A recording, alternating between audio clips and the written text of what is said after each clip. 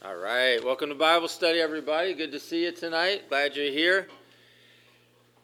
Take a few moments and pray and get things rolling. Let's pray. Father, thanks for your love for us. Thank you, God, for your kindness, for your grace, your mercy, your forgiveness. Thank you that you are patient in all your ways and long-suffering. And so, God, we call on you tonight for your help. We want to hear from you. We want to be challenged, changed. We pray for the work of your Holy Spirit in our midst and in our individual lives, that he would really bring some truth to life in us and that we would respond. I pray a soft heart, an open spirit, a mind that is ready to receive, pliable. So God, we ask that you'd have your way. Teach us, Holy Spirit. Give you thanks and praise in Jesus' name. Amen. Amen. If you have your Bibles, let's open up to Exodus chapter 24. If you need a Bible, you can find them on the tables, spread about the room. If you're one of our podcast listeners and you would like to participate in Bible study, we invite you to do so through a website at speakpipe.com/Monday Night Bible Study, all one word. There's a button on that page that you can toggle, and you can leave us a message. That message is like a voicemail that you can edit if you'd like to before you send it, but it arrives, and then we'll endeavor to play it. It could be a question, a comment. Could be something good that God is doing in your life that you'd like to share with us. It could be just a hello, a hi. Maybe let us know where you're from and where you listen to the podcast. We'd love to hear from you. So please avail yourself of that, and we'll do our best to play that at a meeting. We're going to look at Exodus chapter 24. Exodus chapter 24. And I need a volunteer to read verse 10. And saw the God of Israel at their feet something like pavement made of lapis lazuli, as bright blue as the sky. All right. Were you speaking in tongues just then? What was that? All right. So what's being described here, just to give it a little bit of context, is a ceremony. And you can look at the context if you'd like. It's Exodus 24. And start up in verse 3. Maybe go through verse 11. We'll give you some of the context. They're in the midst of a ceremony, or ceremony-like gathering. It had been opened by Moses when he had recited God's word. And so he had taken some time and he had read or recited God's word to open the time. And after he got through saying things, now this was common in the history of Israel that the word of God would be read and the people would respond to it. Do you know what the prescribed response was to the word of God being read? Does anybody remember? Okay, what else? How do they answer physically? Do you remember? No? Right. That's what the prescribed response was. If they heard God's word, then they would answer by saying, "We will do it." I'm just paraphrasing, but to understand it, that they were just making a statement saying, "Okay, well, we heard what you said. We got it. Now we'll do it." And that was the response. So that's what was going on. Jehovah, God, was entering into a union with his people, was what was happening here. And they were having a feast to celebrate it. Now, I want to point out something with the feast, because we eat a lot together, and we spend time together, in that this for the nation of Israel, this for God's people, this was an act of worship. That they were taking their time, they were taking their resources, and they were investing it into time together, to spend together. And they were eating. And so there were other things that were going on. I mean, there was a portion of a ceremony going on. Moses was reading the law. They were responding. God was entering into union with his people. But those type things, whether formal or informal, revolved around a feast. And if you look at the calendar, the religious calendar for the people of Israel, the religious calendar for the Old Testament and the Old Covenant, you see a lot of what they did revolved around feasting. It revolved around time together. It revolved around people coming from other places and giving of their time and their resources to get together in order to spend that time together and to enjoy eating together. It was an act of worship. I don't think there's any mistake in the New Testament that the symbol of the covenant, or one of the symbols of the covenant that we have with Jesus, is what? Breaking bread, the Lord's Supper, yeah. So it's even in the Word. Now I know most of you don't use the word supper anymore. I grew up using the word supper. That was the third meal of the day, was supper. And so it was a reminder to me, and anytime I read the Bible, that that was a meal. They were celebrating a meal together. And they were consecrating their relationship and their agreement. And it was during that time that all these things took place. It was during the mealtime that decisions were made. It was during the mealtime that alliances were formed or dissolved. It was during the mealtime that affection was shown. I mean, the disciple whom Jesus loved laid his head on Jesus, showing affection to him. I mean, these were all things that happened. You look and you see when Jesus washed his disciples' feet, that was in the context of that. There were a lot of major events, a lot of major things that happened while people were taking time to eat together and be together. And so those were important times, and they've always been important times with God's people. And so a couple things I'll mention about that. One, I understand that if you believe getting together to eat all the time is a pain in your bottom, well, that's what it is. I understand that.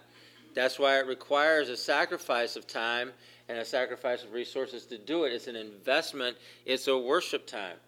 In other words, some people don't like to gather to sing. It's a pain in their butt to do that, and yet that's a worship time. Some people don't like to give money to the work of the church, but again, that is, and it costs them something to do that, and they see that, well, that's a pain in the butt to do that. All right, well, that is a form of worship. There's all these forms of worship that God has laid out, that God has modeled for us, that he's shown us. He said over and over again, this is what we're doing, this is how we're doing it. And so for us to look at that and scoff at it, look at that, oh, I got a better idea, look at that, I'm not going to do that, look at that, well, I got better things to do, look at that, no, I don't have time for that, well, okay.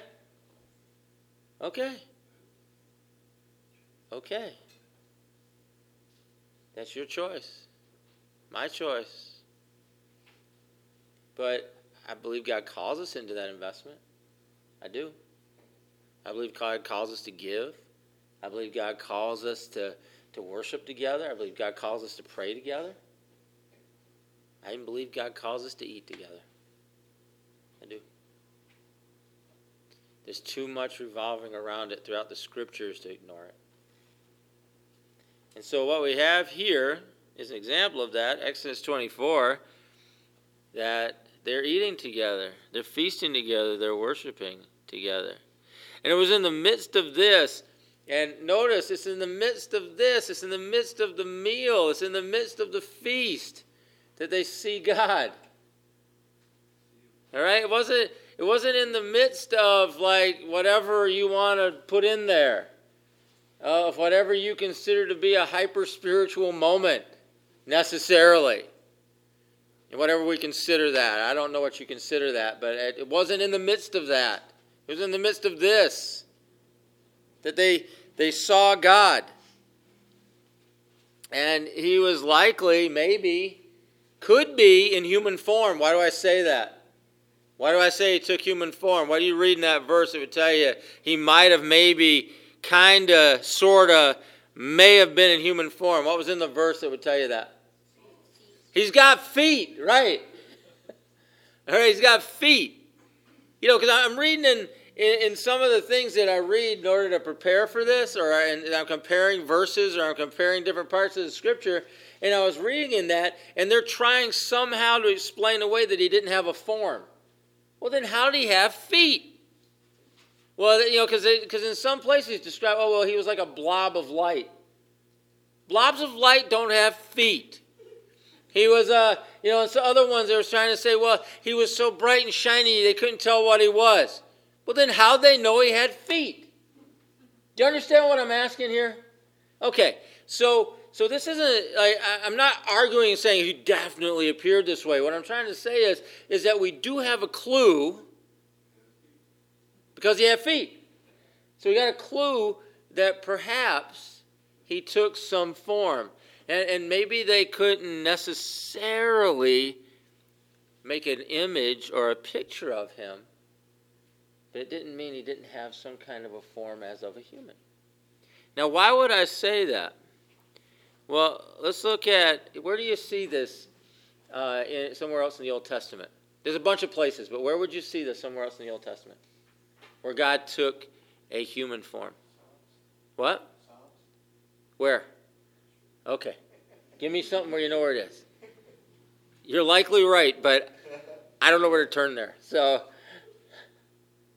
The angel or the person who came and told Samson's mom and dad that they were going to have a kid. okay. Where was that? Judges what? 11 maybe? Okay. You can look that up. While you're looking that up, there are other places in the Old Testament where beings that are described as angels but having characteristics beyond that of angels appear. All right? And it is considered by most scholars that that would be appearances in physical form of the Word of God in the Old Testament. Okay. That's another good example where that person that Jacob wrestled and that knocked his hip out, that it says he wrestled God, but in other places it says he wrestled an angel. Now, what's an angel anyway? Yeah, a messenger, okay, or a sent one, okay? So it's not really a proper name. In other words, you're not saying, oh, it's definitely this kind of a being, all right? So we don't know. But what about, think about in the story of Meshach, Shadrach, Abednego in Daniel. And then it said that they were in the midst of the fiery furnace, but there said there appeared one as of a son of man that was in there. Okay, remember that? Okay, so you're going down a list. Am I jogging some thought here? All right, now think about Isaiah. Oh, did you find that, Lori? What is it? There's an angel of the Lord, but then when the father asked him what his name was, he was like, he goes, what is your name so that we may honor you? And he goes, why do you ask my name? It's beyond understanding. That's in verse 18. Okay. And there's a number of those kind of appearances. They call those theophanies when that happens. That's kind of the official word for that. But you go to Isaiah. All right, if you think of Isaiah chapter 6. And so somebody turn there. Isaiah 6, verses 1 through 5. Let's look at this one. Because here's one we can move somewhere into the New Testament with.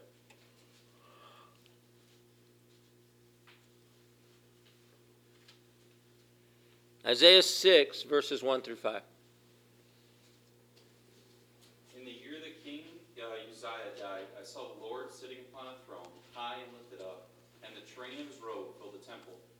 And above him stood the seraphim. Each had 6 wings. With 2 he covered his face, with 2 he covered his feet, and with 2 he flew. And one called to another and said, Holy, holy, holy is the Lord of hosts. The whole earth is full of his glory. And the foundations of the threshold shook at the voice of him who called, and the house was filled with smoke. And I said, Woe is me, for I am lost, for I am a man of unclean lips, and I dwell in the midst of a people of unclean lips. for my eyes have seen the King, the Lord of hosts.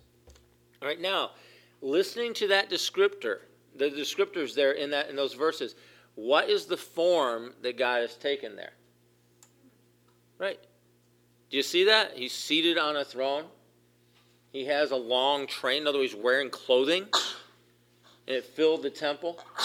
And so we have characteristics there that as Isaiah saw this, he had a human form. So God took a human form there in Isaiah 6. Now go to John chapter 12. John chapter 12 and verse 41.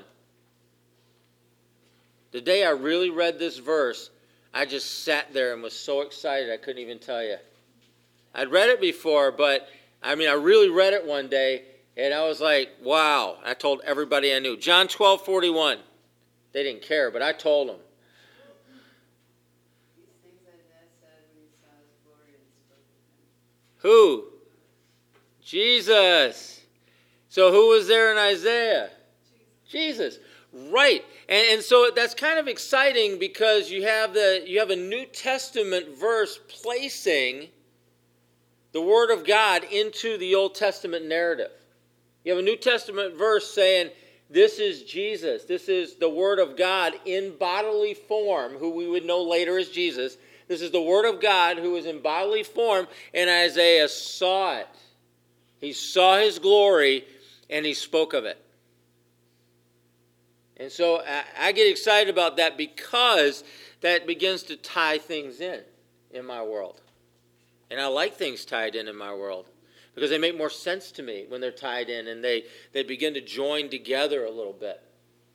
And so as Moses and the people are worshiping through their meal, they're worshiping by their feasting, they're responding to the recitation of the Word of God.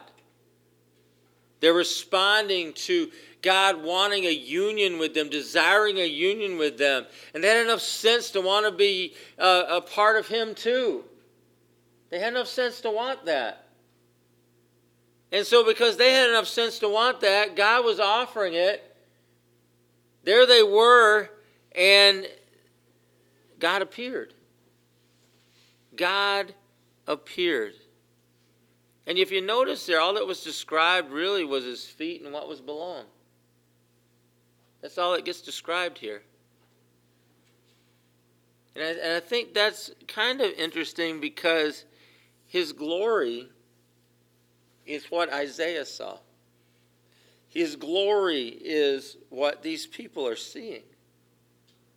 Now, whether he took human form or not, I don't know. But he had feet. And his glory was there. And the people saw that, and they saw him. The elders did.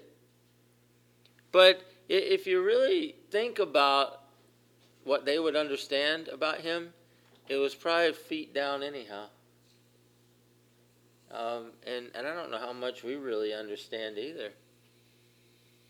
Because if the Apostle John, the disciple whom Jesus loved, who laid his head on Jesus at dinner, at the Last Supper, when he saw him glorified, where did he fall?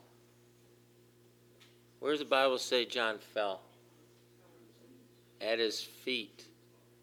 Yeah. That's all he was going to get hold of. Okay? Now, I know that sounds silly, but I want you to see a little parallel here. I want you to see a little parallel between these people and all that could be described about this appearance of Jesus, or this appearance of the Word of God in the Old Testament, this appearance of God in human form. The only thing that could be described about it was his feet and what was below. And I want you to think about the Apostle John in the book of Revelation. He fell at his feet as a dead man when he saw him. And he was as close to Jesus as anybody. Just ask him. He was. And so if he was that close to Jesus, and that was his response, what's our response? I don't know. People talk about running up to him and giving him a big hug. I don't know about that one. Now, I can't say for sure, right? I mean, maybe he'll tone it down a little bit. And when you get to heaven, you'll see him as like, a teddy bear Jesus or something, and you're going to want to go hug him. I don't know. But I do know that the example we have in the New Testament, like what's actually written and not made up by somebody, is a glorified Jesus that the person closest to him, the human being closest to him, fell at his feet as a dead man when he saw him. That's the actual thing we have. So I'm going to go with that. And if I'm wrong, cool. I mean, maybe we'll meet the casual Jesus. I have no idea. If we do, we do. But I don't know that. And I'm thinking that maybe it's going to be an overwhelming moment. And I'm okay with that. I don't mind if my God overwhelms me. I kind of like it. He's big. And he's good. And he's powerful. And he does what he wants. I like that. Because that's what God's supposed to do. And the fact he loves me, that's awesome. The fact he cares for me, that's awesome. The fact he knows details about my life, that's great. This doesn't change the fact he's big and he's powerful. He can do anything. Yeah. It makes it even more impressive. The only word I could is impressive. That the God that is the all-powerful, the all-knowing, and John falls to his feet as a dead man, a person who was closest to Jesus, right? And he still loves us, even though he knows our faults. Well, if you look at that verse, you see his response to John. When he fell at his feet as a dead man, you see Jesus' response to him. You see the issue becomes, and this is where people stumble. If you deem yourself unworthy of someone else's care, you just cut yourself off. Like, in other words, if you're unworthy of Jesus' love in your mind, then you just cut yourself off. You don't need to figure out why Jesus loves you. He just does. You don't need to figure out why he's patient with you. He just is. You don't need to justify his feelings toward you or your life. They just are what they are. They're his, not yours. And so we come into a place where learning to just accept what he says as truth, learning to just accept what the word is as truth, and applying it to our lives and living in it, yeah, that's powerful. It's freeing. It's steady. It's constant. You can count on it. It's not fickle like we are. It just is. A couple more verses. Galatians 3:24.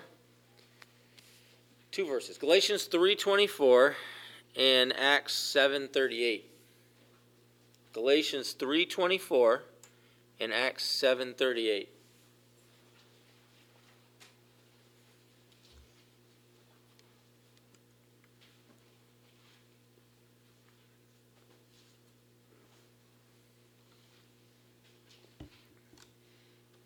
Does anyone have Galatians 3:24? Wherefore the law was of the schoolmasters to bring us unto Christ, that we might be justified by faith. All right. Acts 7:38. He was in the assembly in the wilderness with the angel who spoke to him on Mount Sinai and with our ancestors, and he received living words to pass on to us. All right. Now, what did I say about sometimes these forms are described as what? Messengers, right. But then there's that New Testament tie-in That was Stephen speaking before he got stoned to death. And he was describing this situation in Acts 7. He was describing this situation as an important moment in the history of Israel, as an important moment among God's people. You see, what was being given was what would lead to Jesus. Galatians 3:24. All of this would tie in, all of this would be a part of a continued and a deeper revelation of God into people's lives. Because you go back there and they see the glory of Jesus, but all they can describe are his feet and what's underneath them. That's all right. Because then in the New Testament you see the same thing. And you have an understanding of why that needed to happen. You have an understanding of why that took place. You have an understanding of the continued revelation that was represented through that situation. Because it was all there. And so his glory is revealed. Now, it says that under his feet, what would we generally describe something as being under somebody's feet? What do you say usually? Do you say that the floor is under your feet, or what do you say? Yeah? But what are you doing? I'm describing you.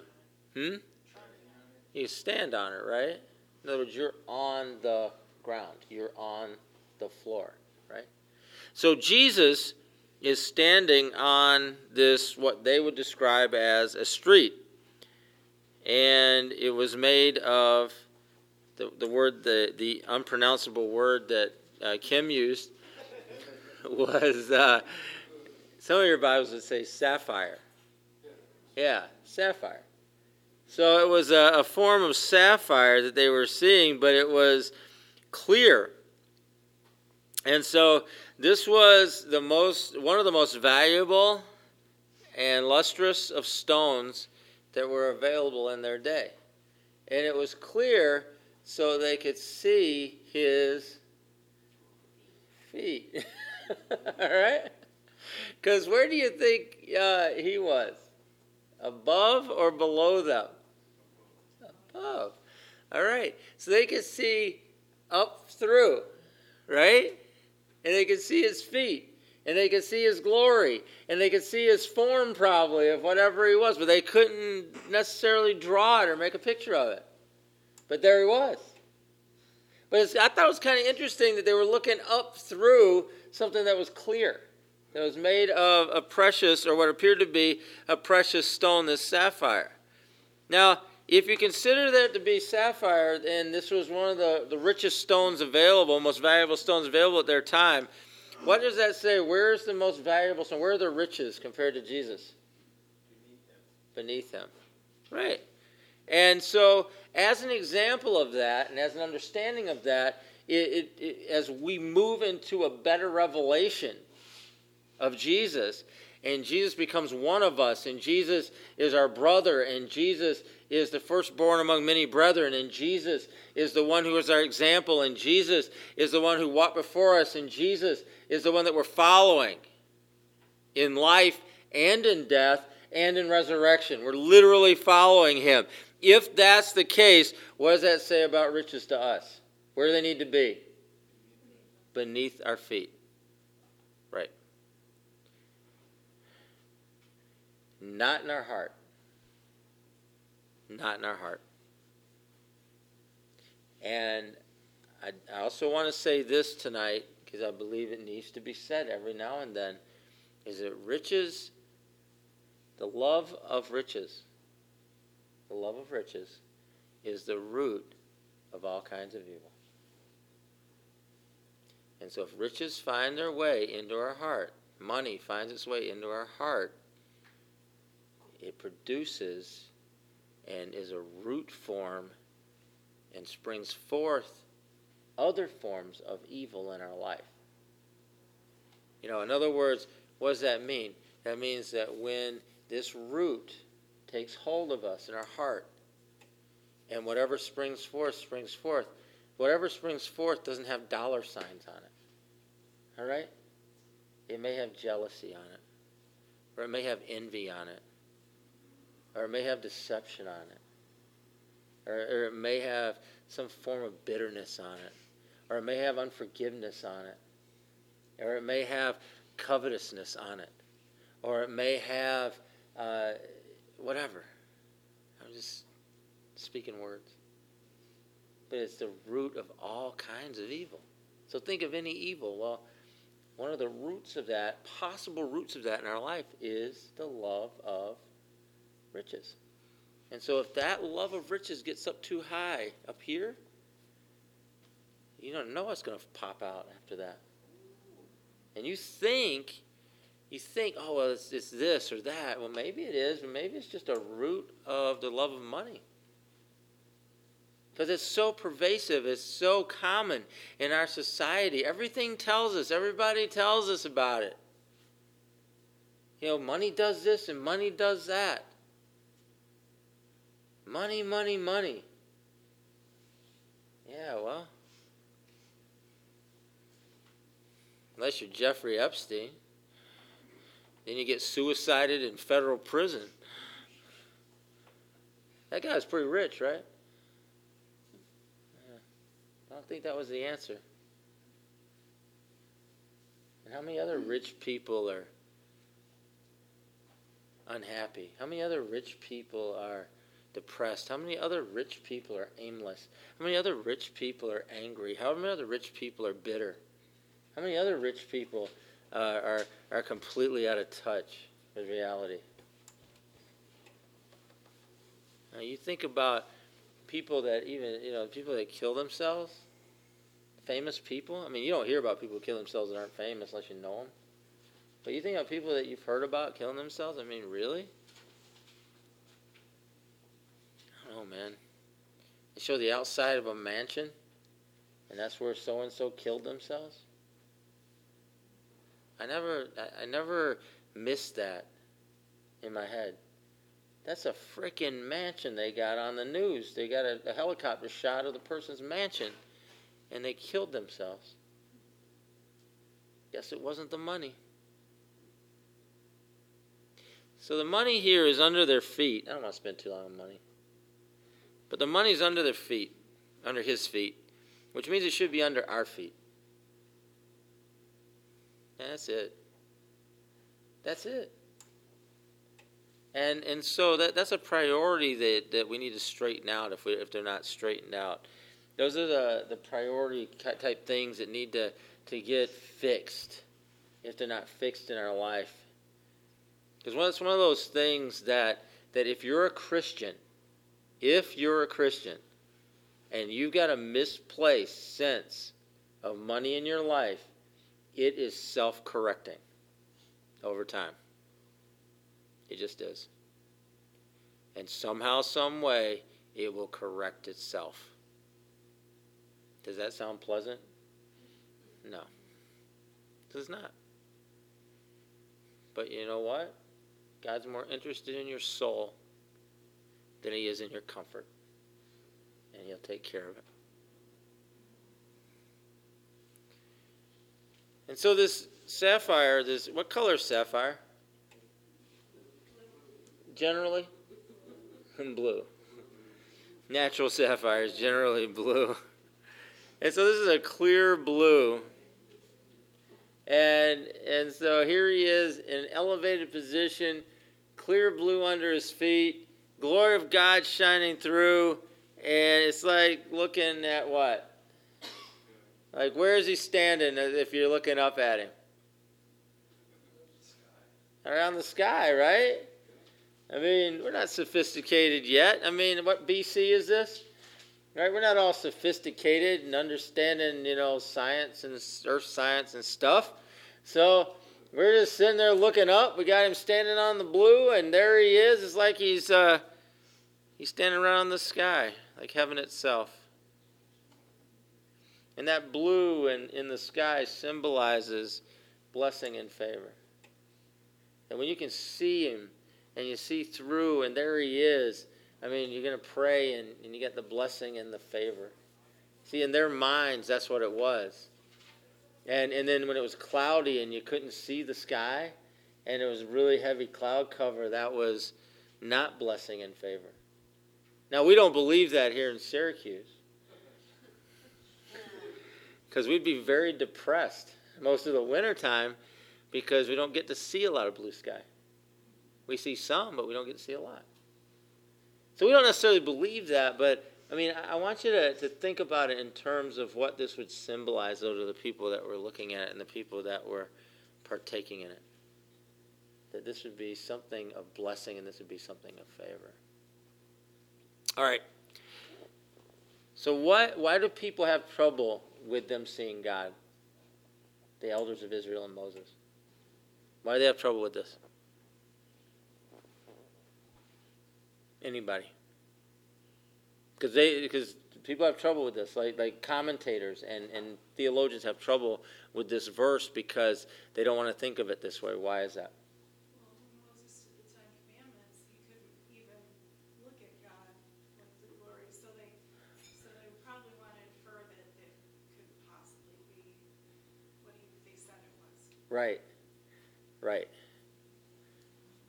And so they will do gymnastics in order to try and remove God out of this equation. Discredit them. Right. See, the issue here is that they can't reconcile a couple verses. They can't reconcile what happened on Mount Sinai with Moses and he saw the hinder parts of God only. And so that was the experience on Mount Sinai. And then, but you get to this portion in Exodus 24, and there he is in front of all the elders and Moses, showing himself in his glory. And they're looking at it, they're seeing it, they're recognizing for who he is. He's meeting with them. They've gathered to recognize that he has made a decision to enter into a union with them. They're gathering to recognize that he has declared to them that he wants to be with them. And so he came. I mean, shouldn't he show up, I guess? Right? Well, this is what I'm going to try to get to here. I think God's all about showing up. I think he likes to show up. Yeah. And again, this wasn't I don't believe that this was a hyper-spiritual gathering. He just showed up. And he will show up as his people gather. He will show up as his people worship. He will show up as his people pray. He will show up as the Word of God is read. He will show up as God's people make a declaration toward him. He will. He'll show up. And there's his glory. And there's his feet. Would it be good enough to see his feet? I'd be happy with his feet. You know, any of the experiences that I've had like that, where God showed up in a room where I was, that's been my experience. Either I see nothing except for a completely blinding light, or I look up and I can see like something moving past me. That's it. That's all I got. That's all I got in those type situations. Now, I've had other situations where I've had what I believe to be angels show up, and I can talk to them like I talk to the person next to me. Or they show up in my car or something, or some weird place, and I'm able to talk and all of that. But there's been those moments in prayer, those moments where I've been worshiping, or those moments where I'm the only person sitting in here, or whatever it is, where I'm completely overwhelmed, even with my eyes closed, by how bright things are. Why? You know, and I'm not going to even answer that, but why? Well, the question isn't really, that's not even a good question. My question is more? More. That's my question. And I want to see that more. I want to experience that more. I want to be a part of that more. And so I want to encourage you toward that in your life. I want to encourage you toward more with Jesus. More of his presence, more of an expectation that he likes to show up. He likes to show up when we gather. He likes to show up when we worship. He likes to show up when we eat together. He likes to show up when we're praying. He likes to show up when we're singing. He likes to show up when the Word of God's being read and we're responding to it. He likes to show up. And so I just want to encourage you to allow God to begin to build an expectation in you for that more. More. I want more. And as I stand up sometimes in the front and we're just taking some time to respond at the end, it's like we're on such a verge of something, some revelation. We're on such a verge of something breaking loose. We're on such a verge of God doing something else. I want it. I don't even care what it is. And in the past, we've seen the something else as lots of things. People yelling, people laughing, people crying, people falling down, whatever. I don't care. Barnyard sounds, I don't care. I just want what God has for us. I do. And I'm open to whatever it is. Whatever expression of us letting go, whatever expression of us having our eyes open, whatever expression of us having our ears open, whatever expression of us just relaxing into the moment with Jesus. That's what I want. And so I want to encourage you toward that. I do. I want to encourage you toward more of that. I want to encourage you toward more of what I believe God wants to do in our midst and in us and through us.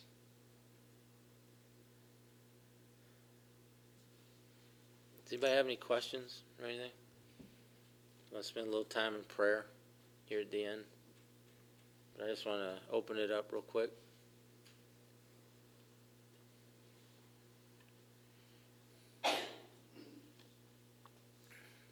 Alrighty. Let's pray. I just want to encourage you to respond, whatever God's speaking to you, whatever He's saying, whatever He's revealing. There's been a few different things we touched on tonight that He may have highlighted for you. And so I want you to respond to that. You respond to that. For you. Thank you, Lord. Thank you, Jesus.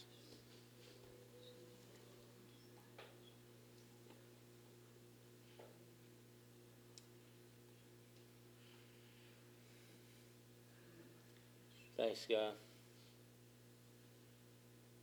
As you're responding, I'm just going to pray some stuff. But, God, I just thank you that we have opportunity to gather.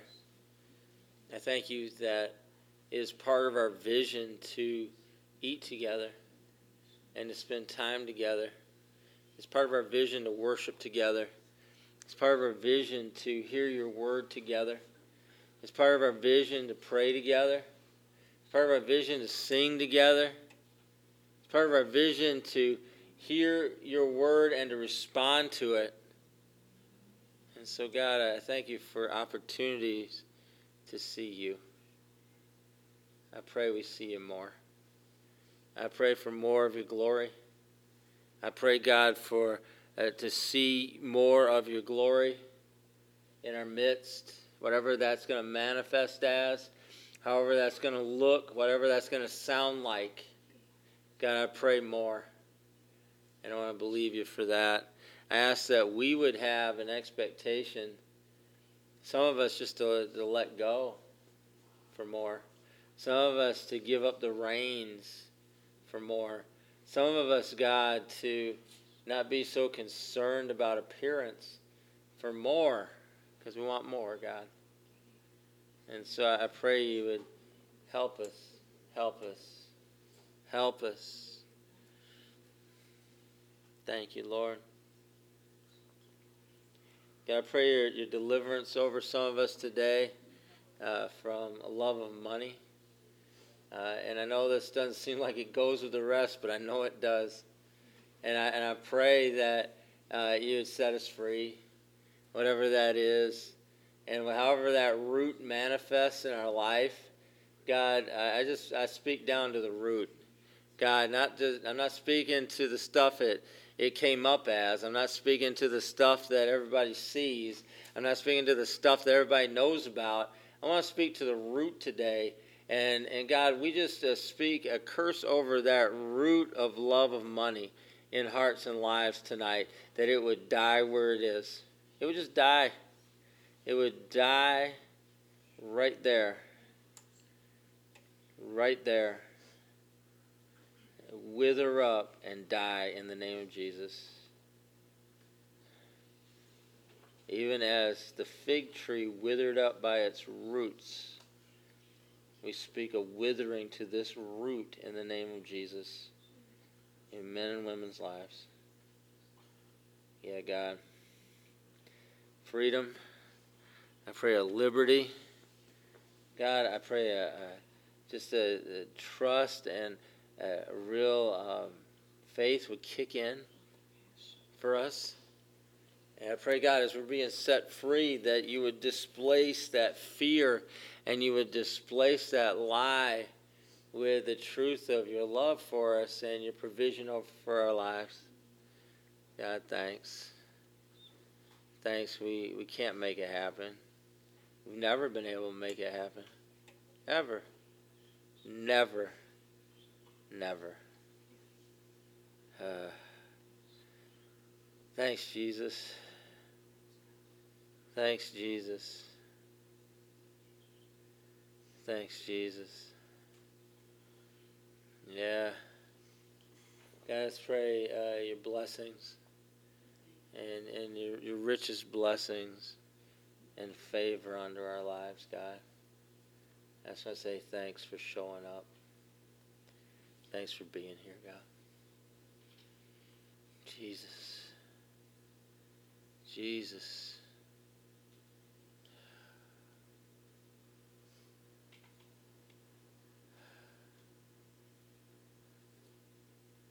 Thank you, Lord.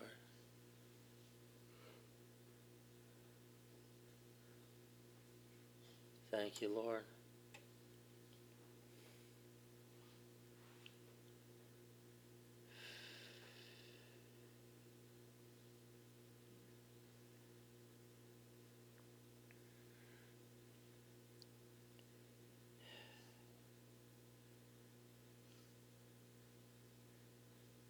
I pray that you help me fix my heart and my mind on you.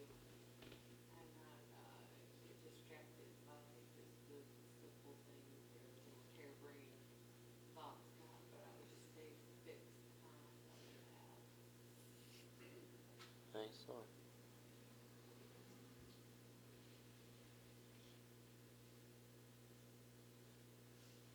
Thanks, Lord.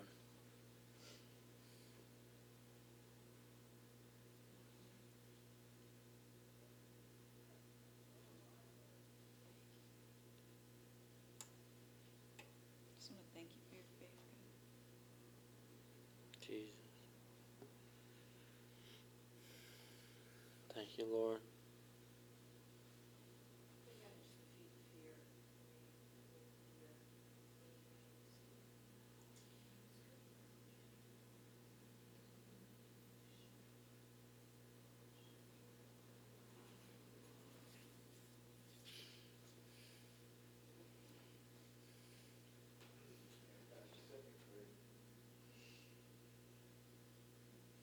I just ask that you'd settle some things in my heart, give me your peace.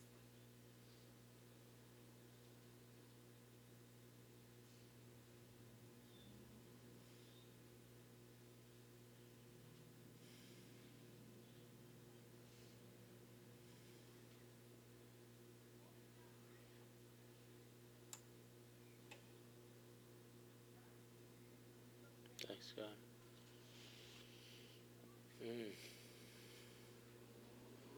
Thanks, Lord.